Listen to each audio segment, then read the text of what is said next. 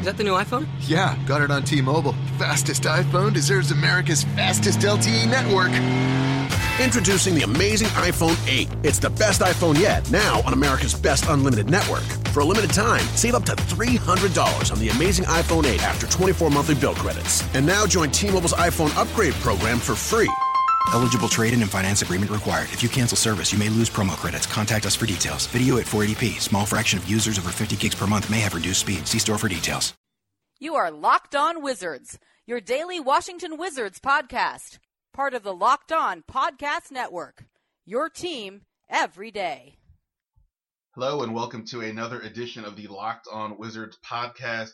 Ben Standig here with Mr. Truth About It himself, Kyle Weedeye, and we are about to talk about the Wizards' performance against the Milwaukee Bucks.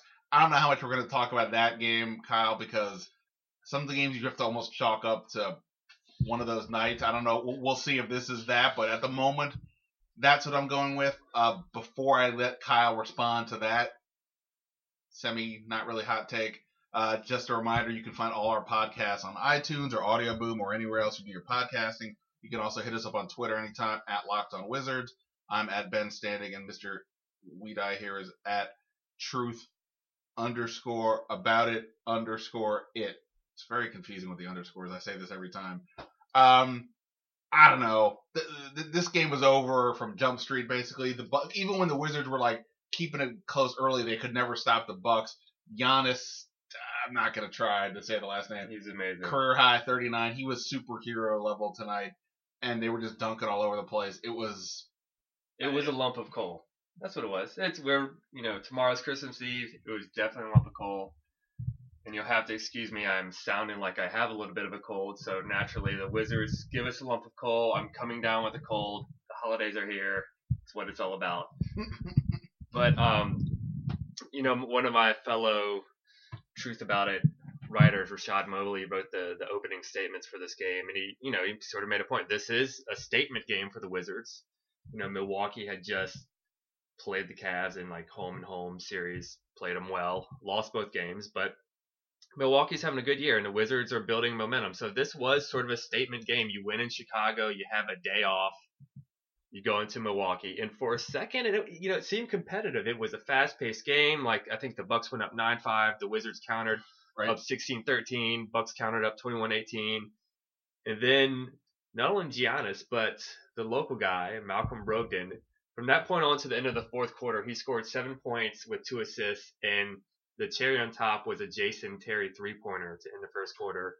And really the game just they never looked back. The Wizards just didn't have the fight or the heart, and it was kind of disappointing. And some of their ugly side reared its head. Their ugly side reared its ugly head, or whatever you want to say, and we can get more into that later. But it was, they gave up 73 points in the first half. And then they got outscored 50-38 in the second half. And you think about, well, God, Milwaukee scored 37 points in the first quarter. So it was a game where, as a team, nobody had it. And that's curious.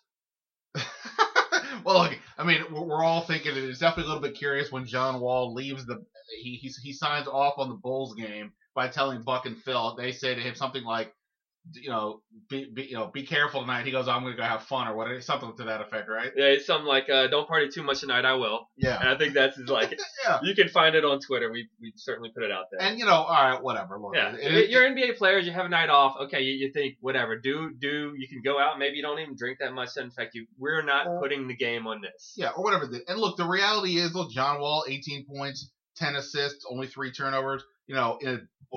Without context, if I tell you those are his numbers, that doesn't sound all-star level, but that's hardly a disaster. Bradley Beal, I guess you could say on some level, was due for an off game. What did he have? 8 straight games with at least 20. He only gets 10 on 3 of 10 shooting. He's now 2 of 12 from 3 over his last 2 games. Actually, from 3 over his last 3 games, he's 5 for 23. So that's fairly ugly. But, overall, obviously he's been playing very well of late. Good news, the best news of the night, Otto Porter came back from the back spasms that took him out of the last game. He was hot early. I think he made his first 4 threes, finished with 18 points. Also, like I said, the Bucks were insane. The Wizards were a Giannis, disaster. like you said, and they have guys who are capable of playing him tough on a one-on-one basis, but it seemed like a team, like some rotations were off, like yeah, and the Bucks played really well. Right. It was the best of them, the worst of the Wizards, and it didn't, and it just was a bad matchup, I guess. I mean, I was a little surprised at Oubre. Oubre against Giannis seems like the perfect matchup if you're going to identify one from a physical standpoint for Oubre, but Brooks didn't seem to go there too much. It is what it is. But like I said, I don't even know if there's that much to say about this game, but there's some points about this game that from a bigger picture standpoint, I'd like your take on. Yeah, the only thing to say about it is they play Milwaukee the very next game, the day after Christmas. And so that will be, we'll see. No, and I'm glad you mentioned that because, yeah, we'll see. I mean, look, if at the end of the day, if they win that game at home, you split with a contender home and home, you take that and move on. Ultimately, you know, we always talk about point differential. Well, let's contender. Are we talking about Eastern Conference Finals contender? Make the playoff contender. Okay. Yeah, make the playoff. If you get lucky, somehow host the first round. Yeah, because there are no contenders in the East past Cleveland. No, right, yeah. Absolutely. No slander to Toronto, but yeah. Oh no, I couldn't agree more. People like to talk about point differential when you're trying to size up who's good, who's bad. It doesn't really matter though. In the real world, all that matters is you get a win. So if the Wizards win by 2 at home, you split. You call it a day. And again, the Wizards have been very good of late. Even beyond comparing to the low bar where they started, they've been better of late. So if they bounce back after this bad game, you can call it a wash for the most part. But, I do want to be mad about this game though, but you're such a reasonable guy. Hey, you know what? I want to move on to the bigger issues, but like I have to talk myself more out of being like, God, they just look crappy tonight. I think it's because it was so over early. Yeah. I mean, literally the last 3 minutes of the first quarter, the game went away and they never really came back. To the point where I'm like, all right, I think I got over my anger sometime when we were eating chips and cheese at halftime, and I was like, all right, I don't see this. I don't see too much changing here, and they never really did. So the final thing I'll say about it is, I think we feel this way because it's really just their second really bad blowout of the year, and they've had bad games where they've collapsed late, but even that Philly game where they're just getting blown out early, they came back and actually, I think, pulled within single digits. But this is NBA teams have blowouts, and so that's why this one feels sort of a little bit extra. Well, what was the stat that was it John Schumann from NBA.com who said the Wizards had only trailed by 20 more than just one time this year in a game, and that was over like 3 Philly minutes, and that So, I did see David Duvall, who does some of the work behind the scenes for CSN, said that it was their worst loss since March against Cleveland when they lost by 25. So to your point, they have been largely in these games. Things happen over the course of 82. I saw some people on Twitter trade this guy. Watch somebody in the doghouse. What? Calm down. We'll see if they get run out of the gym on Monday. We'll have a different podcast conversation. And hey, we're gonna have another podcast then too. So we'll see what happens. Right. But let's get into some of this bigger picture stuff because, like we said, look, John Wall by the numbers had a reasonable game. Otto Porter played very well. Bradley Beal is off. That's going to happen. When the key to surviving an NBA season and to winning in the playoffs is on those nights when everything isn't necessarily clicking with some guys, other people step up. We saw this with the Wizards plenty over even last year or the couple of years where you had guys like Ramon Sessions could come in and get 18. Nene was he was mostly a starter for his career, but he would be another guy that could score when you had Martell Webster. Go on down the line. Kevin Seraphin even once in a while could score some points for you. This second unit, look, they have been better of late. There is no argument about it. Somebody asked me earlier today or yesterday, why have the Wizards been turning around? And I said, honestly, as much as anything, I think it's the bench. They're giving them at least something. Where in the beginning of the year, they were giving them less than zero to name a bad 80s movie. It wasn't bad, but I didn't really care for it that much. But this was a night of an example as to where the struggles with this second unit are, because they just don't really have anybody that you can say, okay, on this night you need to go do more, and you can't just say turn it over. Who can you point to on this? And we'll get into some specific people in a second, but it's hard to look at this second unit and think to yourself, wow, where are they going to turn to get those 15 to 20 points on a given night, or the 10 rebounds, or the 5 assists, or whatever it is that you need on that night. And that's an issue. That's a big issue. yes, the bench has been playing well as of late. They played really well against Chicago. That's probably the best, that has been seen out of the Marcus Thornton, Trey Burke combination ever. But they went from terrible to kind of okay, but still not sustainable, and still is not going to help you in the long run. And so naturally, there are these sort of couple feel-good stories like, oh, the bench is turning around, yada yada yada. But there's not one person, even if Ian Mahinmi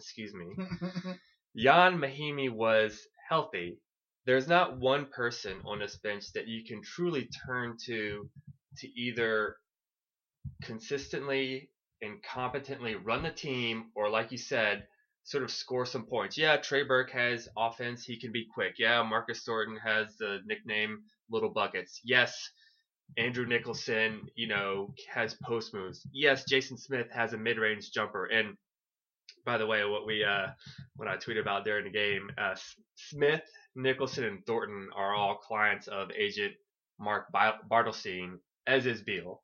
That's just sort of a side note. But no one on this bench, my point is that no one's really reliable. And that's going to be an issue until they actually decide to do something with this roster. I'm just afraid, that's not going to come until close to the trade deadline at this point, because they have to see what they have. Well, I don't even know what they can do. I mean, the only thing I kept saying was when Mahinmi comes back, I'm not saying I would do it, but you could at least look to take Gortat, spin him around the trade rumor wheel, and see what you get, because his contract is reasonable in this day and age, and teams could use a guy like him, and you would at least have Mahinmi to fill in the gap. Well, now there's no way you can trade Gortat. Impossible. Well, let's just go here now on this, because I still want to talk about the bench, but what the hell? Let's just go here now. I brought this up during the game because the game got boring. So I was like, let me go hot take. I'm watching this Wizards team. This isn't the first time I thought this.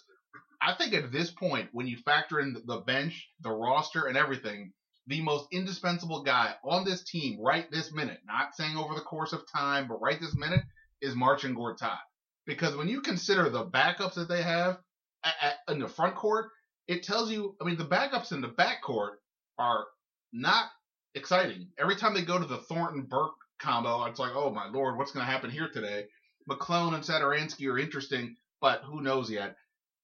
That is miles better than when you're talking about the big man situation you have. God bless Jason Smith. He's not designed to be a rim protector or defend interior guys. He had a kind of a wicked block against Milwaukee, we'll have to say. And yes. Then he actually looked like he hurt his wrist and had to go out the game. So yeah, I was trying to see if we had an update on that, but I haven't seen one yet.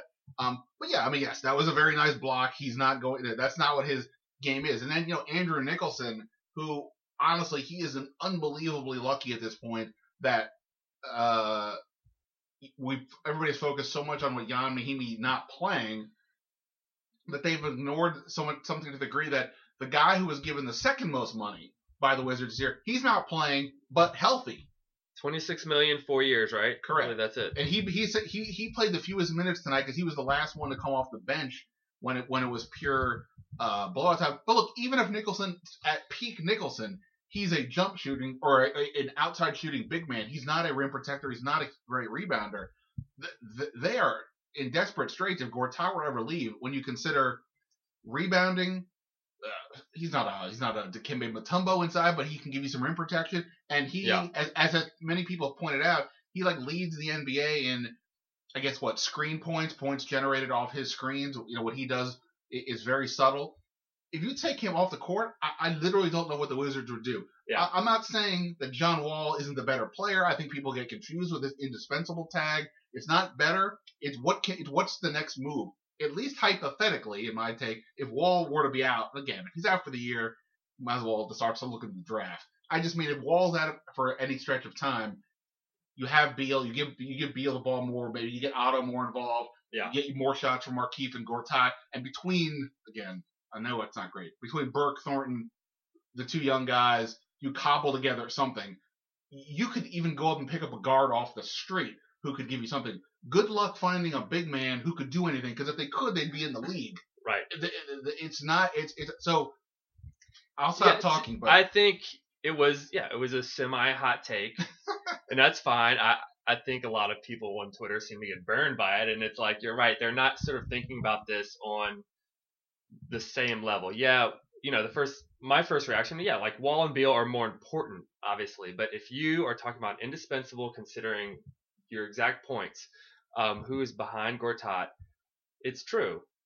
And I think it really leads to, now, if you were to ask me to say, like, all right, who's the third most important player to this team, like, making some noise in the playoffs, I'm going to say Markieff Morris. Because, Otto's going to be there, Gortat's going to be there. This guy can be a difference maker. But again, going back to Gortat, I think it just goes to show how he's not appreciated enough. Like, yeah, earlier on when he joined the Wizards, he sort of seemed to miss bunnies, and he's not doing that as much anymore. Yeah, you see him bobble the ball, and people magnify that every once in a while, but you realize he has, like, amazing hands. Some of the passes he catches, some of the that we've seen from Wall, like, he has amazing hands. He hits the boards hard. He puts himself in the right position. He'll block some shots. He'll disturb some shots. No, he's not the best sort of rim protector, but he's a good rotation player. And I'm talking about defensive rotation. He has good feet. So he is just not appreciated enough. So yeah, when you talk about indispensable, especially to your point about, like, who else would they get to replace him, considering I think I'm with that. Yeah. I mean, look, if Nene was still on this team, then I wouldn't be saying Right. that, because Nene could give you, not the exact same player, but he could give you enough of that stuff to get by. But that's not where they're at this point. Which actually, what was I going to say? Yeah. So anyway, I think that's interesting. But let's circle back, because I want to get your take on this with the Nicholson thing. You already mentioned the agent thing, which is, I hadn't thought about that before, but that's interesting that so many of these guys have the same agent. I can't comprehend. There was always this urban legend that Martell Webster's extension was some sort of a the Wizards used to be a Dan Fagan team, because he Right. was Wall's agent. I think he was Nene's agent. Like, and granted, Fagan, like Bartelstein, who works with Priority Sports, they have a ton of clients. So sometimes he's going to have several clients Sure. on a single team. But yeah, it is interesting how the Wizards sign both backup Orlando Magic big men. They happen to have the same agent. They signed Thornton out of, like, God, left field. Like, why did you bring him back again? And they all have the same agent. And it's the same agent who was just behind Bradley Beal getting a huge contract. So definitely interesting. I'm gonna just leave it at that. It's interesting. Right. I don't have anything other to say other than it's notable. But in terms of Nicholson, like, again, if you like, actually, let me circle this back. You said Markieff Morris is maybe the third most important player to this team having a good run, and I totally get your point. Here's the thing about Morris. It reminds me similar to what with Nene, right? When you were counting on Nene, but you didn't have a viable backup behind him, you were in trouble, because he was going to miss 20 games. We all knew this. He could go out at any point in any game. You needed somebody to be able to step in and fill in the gap. That was one reason they went out and got a guy like Chris Humphries at that one point to help in case Nene went out. So right now with Morris, the guy who would be the obvious fill-in would be Andrew Nicholson. Now, we can all sit here and say, Markieff Morris, you need to play hard every game and be a professional and all that, and that's fine. I get that. We can all agree. If he played harder every game, he might be a borderline all-star. He doesn't do that. He seems to have nights where he just doesn't have that going. He only had 2 rebounds, I think, like in 26 minutes tonight. Okay, I'm not dismissing that or giving him a pass. I'm saying this is the reality of the situation. He's a very good player who could do a lot of good things, but there's negatives with it. Just like with Nene, you had some negatives you had to deal with. The problem is that the player that the Wizards brought in to, in theory, whether they thought of it this way or not, to, in theory, fill in the gap, is giving you 0. I mean, literally, Andrew Nicholson does not play. It's wild. I just thought of it. And looking at, like, all the Wizards who have played for the team over the past 5 years, but Kevin Serafin is, I'm going to go out to say, he's a better defensive player than Nicholson. Actually, that's not even going out on that much of a limb. They're both not good, but he's better than Nicholson, and he's less of a black hole than Nicholson. I mean, not that Nicholson is like this total black hole in offense, although that's sort of the accusation, but he gets it. You're not seeing him. I guess we have to compare their assist rates, but it's funny how, in the past, like you said, I think you even mentioned you dropped a Drew Gooden bomb earlier. Like, if Jason Smith is injured, like, all right, where's Drew Gooden? Like, who else would they get? And unfortunately, they're just, they've signed Nicholson to this 4-year contract, and he's still 26. Like, he can turn his season around. Like, things can happen. But coming in, he was far from being known as any sort of average defensive player, and so that's sort of the concern here. I've been surprised watching him now. Here's a dirty secret. For those of us who are not NBA paid 24/7 to watch everything, you can't watch every player in the league. And by the way, neither do the biggest insiders in the league. They can't watch everybody every game. So no matter what anybody wants, no matter what you want to think, you almost get caught off by surprise sometimes when you watch somebody on a more regular basis. And watching how slow Andrew Nicholson is in all aspects of his game, including getting off the shot, let alone defending or rebounding, has been something of a surprise to me. I mean, in preseason, the man of 1,000 moves, I bought into that because he was making shots. There seemed to be more fluidity in his game. I don't know what's happened, but it just feels like it's not there. He seems like he's lost a lot of confidence. Clearly, Brooks would never say this, but clearly he's lost confidence in him. Yeah. I made a comment on a podcast. I think it was a podcast. I talked to two people. Talk a lot. It's yeah. Good. I said I would bet you that the next time Brooks needs to go that deep into the bench, he goes to Ochefu first before Nicholson. Now that Ochefu had gotten some run, and sure enough, again, they were already down by 1 million, but Jason Smith gets hurt, and he went to Ochefu. And you know what? I don't think that's necessarily the wrong move to go. I mean, the kid is going to be raw, this, that, and the other. He's got some energy. He's got size. Yeah. He's actually a very good passer from the high post. He's got some energy. He's got that size. Like I said, for all the talk where everybody's having about Jan Mahimi, and that's a whole other story of potential disaster, we'll see. Yeah. The Nicholson scenario is almost, in my opinion, worse. He's healthy and not playing. Right. That. And one allure about Nicholson coming in was he could stretch the floor. He's that sort of stretch four. He can even get out to the 3-point line, whatever. But to do that, you have to think and I haven't just sort of studied him enough in this regard, but you have to be able to set some good screens.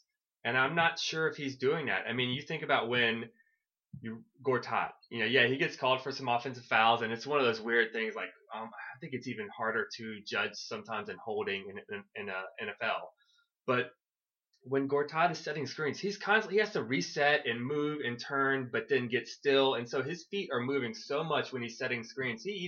That's another display almost of his footwork and athleticism. With Nicholson, he just moves like molasses. So I guess, maybe he's more still on screens, but that's not how you do it in today's NBA. Again, I need to go back and sort of watch his play on the court to really observe that. But, that's just another detail where you think, this is what's not allowing this guy to succeed on this team. And let's go, even to go back to the point about Gortat being indispensable, let's just say Nicholson was even at least being helpful right now. You still, with Nicholson and Morris as your two main bigs, you still would have issues rebounding, defending the rim, and all that, going back to that point. I mean, it's hard to figure out how you could fill in that gap. You could, worst case, put Beal and Otto in the backcourt, put Oubre at the 3, and go from there. I'm not saying that would be John Wall, I'm saying at least you could figure out something. So anyway, it's the Wizards have been better. So to circle all back, the Wizards have been better. I'm going to, for the now, somewhat dismiss this performance, even though it was ugly as hell.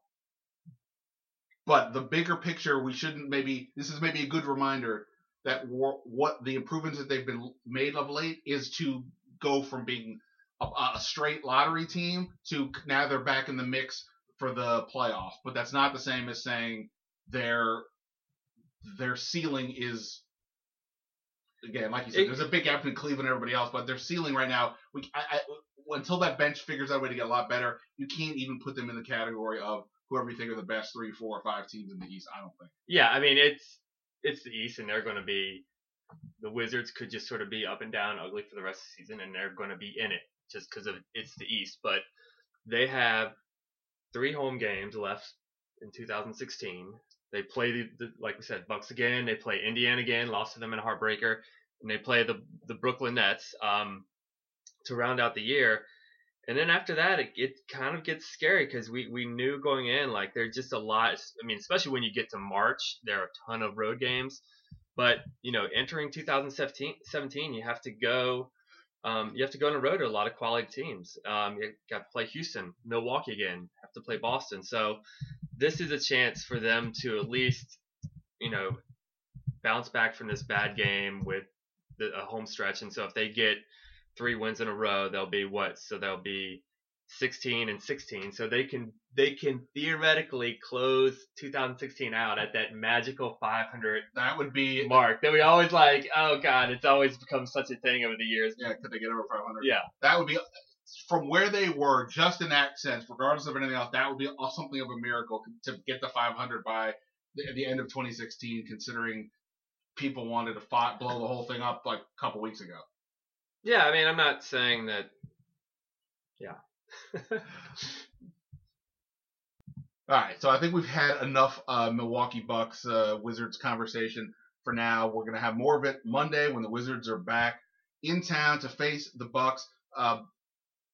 And Kyle and I will actually be back here in a couple seconds. We'll have another podcast for you over the Christmas break. So let me just say for now, happy holidays to everybody out there. Happy holidays to you, Mr. Weed-Eye. Enjoy your big day. Hope Santa hooks you up. Doesn't give you a lump of coal. He did give you a bag of chocolate-covered potato chips. I almost tore into those earlier. I'm just going to warn you now. I'm going to have to try those later. All right, so enough of that for now. Thank you guys for listening. As always, check us out on iTunes or on Audio Boom. And until next time, see ya. You are Locked On Wizards, your daily podcast on the Washington Wizards. Part of the Locked On Podcast Network. Your team every day.